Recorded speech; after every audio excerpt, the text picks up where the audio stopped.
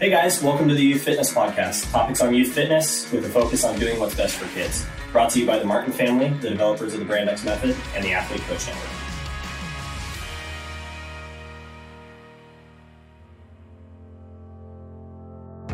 Youth need great coaches now more than ever. Brand X has dedicated themselves to doing what is best for kids for over 2 decades and now offers mentoring, education, programming, and resources in one smart package to empower coaches to efficiently deliver world-class youth programs. Check out their plug-and-play options and join the Brand X family today. You plus Brand X equals youth program success.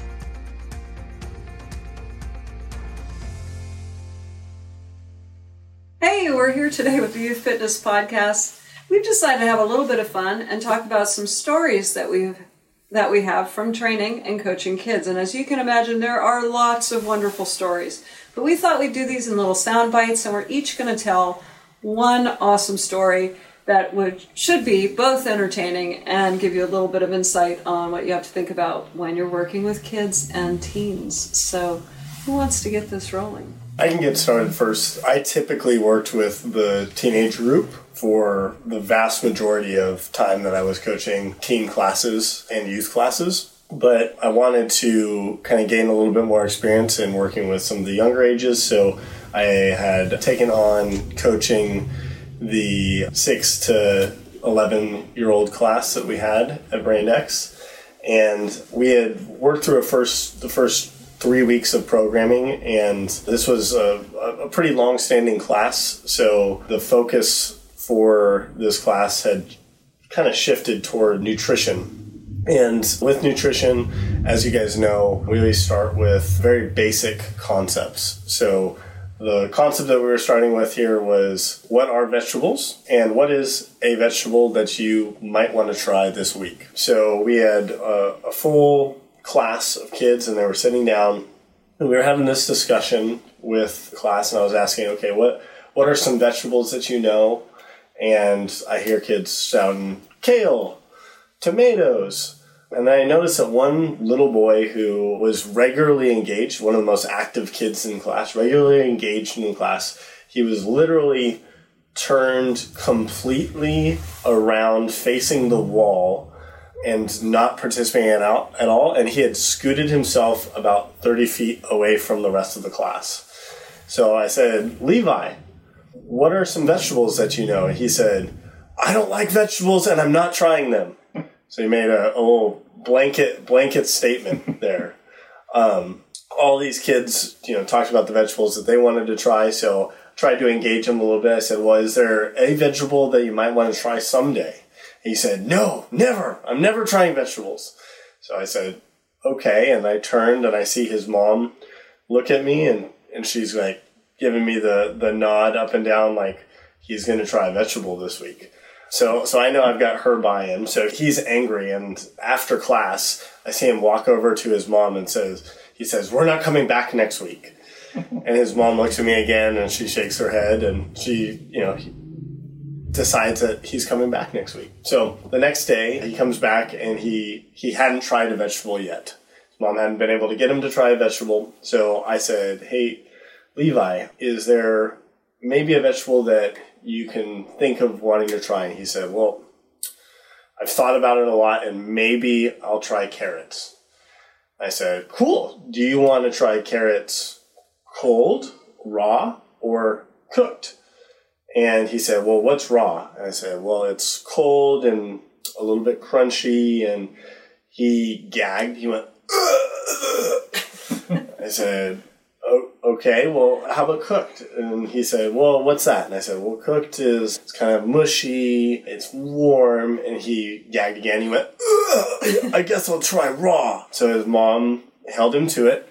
And the next week, he comes back to class, right? And kids are so excited every single time they accomplish a small task that you give them outside the gym.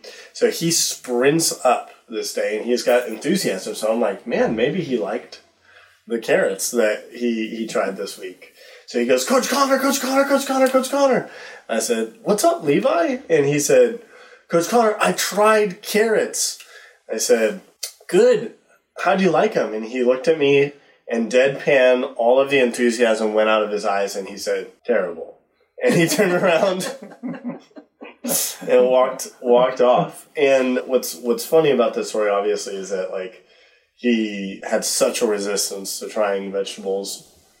But the thing that you got to remember is, at this age, he was 7. Most kids aren't trying vegetables. They're not understanding what vegetables are. They're not even thinking about vegetables because the typical American diet is absolutely atrocious. So the fact that he had 2 weeks contemplating what vegetables are, what ones he might want to try someday, understanding how they might be cooked, is a huge step. So even though he didn't end up liking carrots and had resolved to never try carrots again, we, a few weeks later, were able to convince him to try something else that he also thought was terrible. But it's those baby steps that are small building blocks to sustainable health knowledge that's going to carry out through the rest of his life, and it's putting him ahead of the peer group and ahead of the game as far as understanding for the future.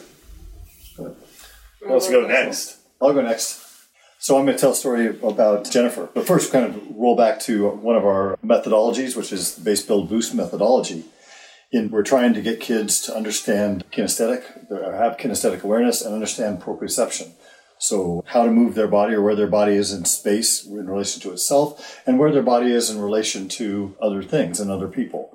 So as an example, like when a child who hasn't really fully developed their proprioception yet is, like our granddaughter. We'll play hide and seek with her, and she'll literally sit in the middle of the floor, throw a towel or a blanket over her head, and because she can't see us, we can't see her. And she'll giggle and laugh while we run around trying to find her where she's sitting in the middle of the floor. But this is perfectly acceptable at this age to when they're 4 years old, to not have that fully developed proprioception. But it's necessary if we want to maximize a child's training potential for them to understand that, where they are in space, how to move their body in space, and where it is in relation to other things. So tell a story about this young girl named Jennifer. She came in, she was about 11 or 12 years old. Jennifer was very smart in school, done a lot, did very, very well, but she didn't have a lot of play history, didn't have a lot of time playing outside, and her parents were very concerned about it and brought her in to the gym because they wanted her to have exposure to movement.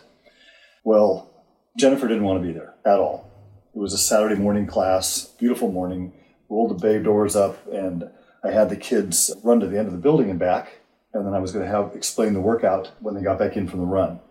So 3, 2, 1, go. I had the kids all run out the door, and I met them at the whiteboard, and as I'm seeing them come in and we're getting ready to start to talk about what we're going to do for the day, I start to count the kids, and I realize that I have committed the first sin of a youth coach, and that is I've lost a child. So I'm in a panic, and I realize that Jennifer did not come back in from the run.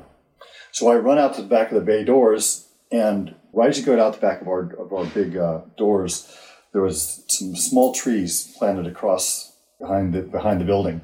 And these trees had a tree trunk diameter of about 6 inches.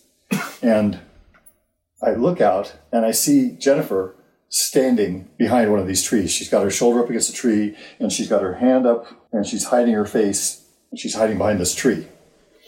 And so I yelled to her, "Hey, Jennifer, come on in. The kids want to get started." And she doesn't say a thing. So I yelled a little louder, "Jennifer, come in. Kids are waiting for you. We wanted to get started." Again, complete silence. So now I'm kind of starting to lose my temper, which shouldn't be. We'll edit that. Go ahead. Shouldn't be a surprise to people that know me. I'm starting to lose my temper, and I yell at the top of my lungs, "Jennifer, I can see you. Come inside." And she yells back, "No, you can't." And I'm yelling at her, "Yes, I can. No, you can't. Yes, I can." And I realize that Jennifer, like my 4-year-old granddaughter, literally thinks that since she couldn't see me, I couldn't see her.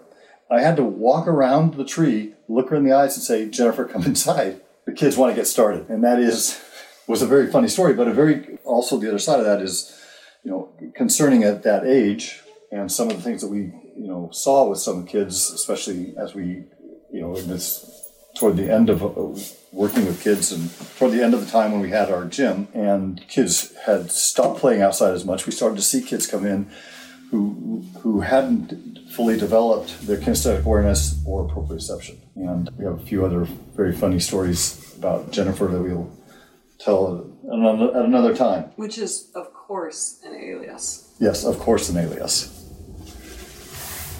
So it falls to me now. It's my turn. My stories are more about getting your sort of head in a child's mindset of how they look at things. We come up with all these sort of rules and regulations, and they come into our gym, and they look around, and they see all the many awesome things they can do, and you have not ever, and you will never, have given them enough regulations and rules to cover every possible thing that they could do.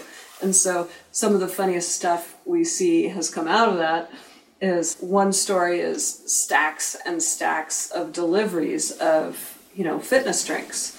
So these fitness drinks are sitting in this beautiful stack, and the adults are going about their business, and the kids come in and they see a stack of stuff they can play with, right?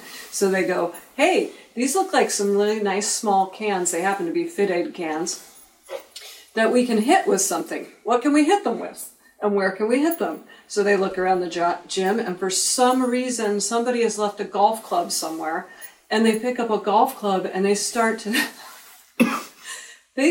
nail these FitAid cans as hard as they can to see if they can sail them to 4,000 feet to the metal door at the other side. Now, there's a lot of noise, as you know, going on in the gym, so this does not necessarily get noticed until a case or two of FitAid has been completely destroyed. Luckily, no one was in the way, nobody got hurt. But a secondary story to that. No children were injured in the making of this story. No children were injured. But it gives you, they're in there looking for movement, but fun, entertainment. Their mindset is so different. So really being aware of that is pretty key. Another story along the same lines fitting into that idea is chalk balls, which we all use, get our hands ready to move and grip something. So we have those buckets often filled with powder, but sometimes there's a chalk ball in there or a square of chalk, which they see as a potential missile. So that potential missile can be shot with any size band that is hanging on any rig that they can get their hands on. So one group of kids found a awesome stash of chalk balls and decided that it would be fun to see how high they could shoot those into the gym. And as you can imagine, that was fun for them. They had a great time. You can pull those things back pretty far. You can change the angle, and they did experiment with, if I pull it from down low with both hands, I can get it to really arc high, and they're experimenting and they're learning, and pretty cool, but it's quite a mess for the gym. Oh. So quite a bit to clean up. But what did come out of that was slingshot dodgeballs. Yeah, that's true. We did use that with, they really like that idea, so now we can do this with a dodgeball, which will not do any damage to the gym. Nobody can get hurt. Nobody has to clean anything up, and the kids will have a great time, and they'll learn a little bit about how to move a projectile on a band, which is great because they need those lessons, as you know, because of the lack of the just, organic play that we have going on in society. So they make it for themselves if we let them, but we also have to have that awareness that they will make it for themselves whether we want them to or not, and that they will make it from anything, and often in ways that we might not necessarily want them to. That's great. 3 stories. 3 stories. All right, that's it. We're going to do this again. We hope you enjoyed it. Awesome. On to the next podcast.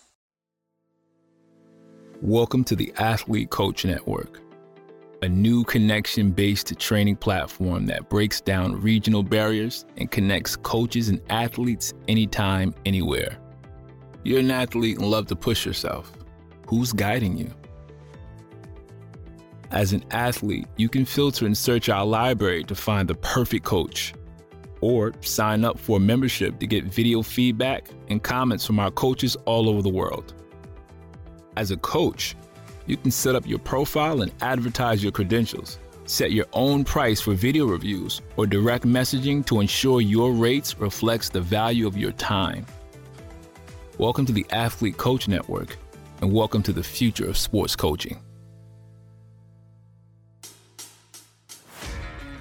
That was the Youth Fitness Podcast, topics on youth fitness with a focus on doing what's best for kids.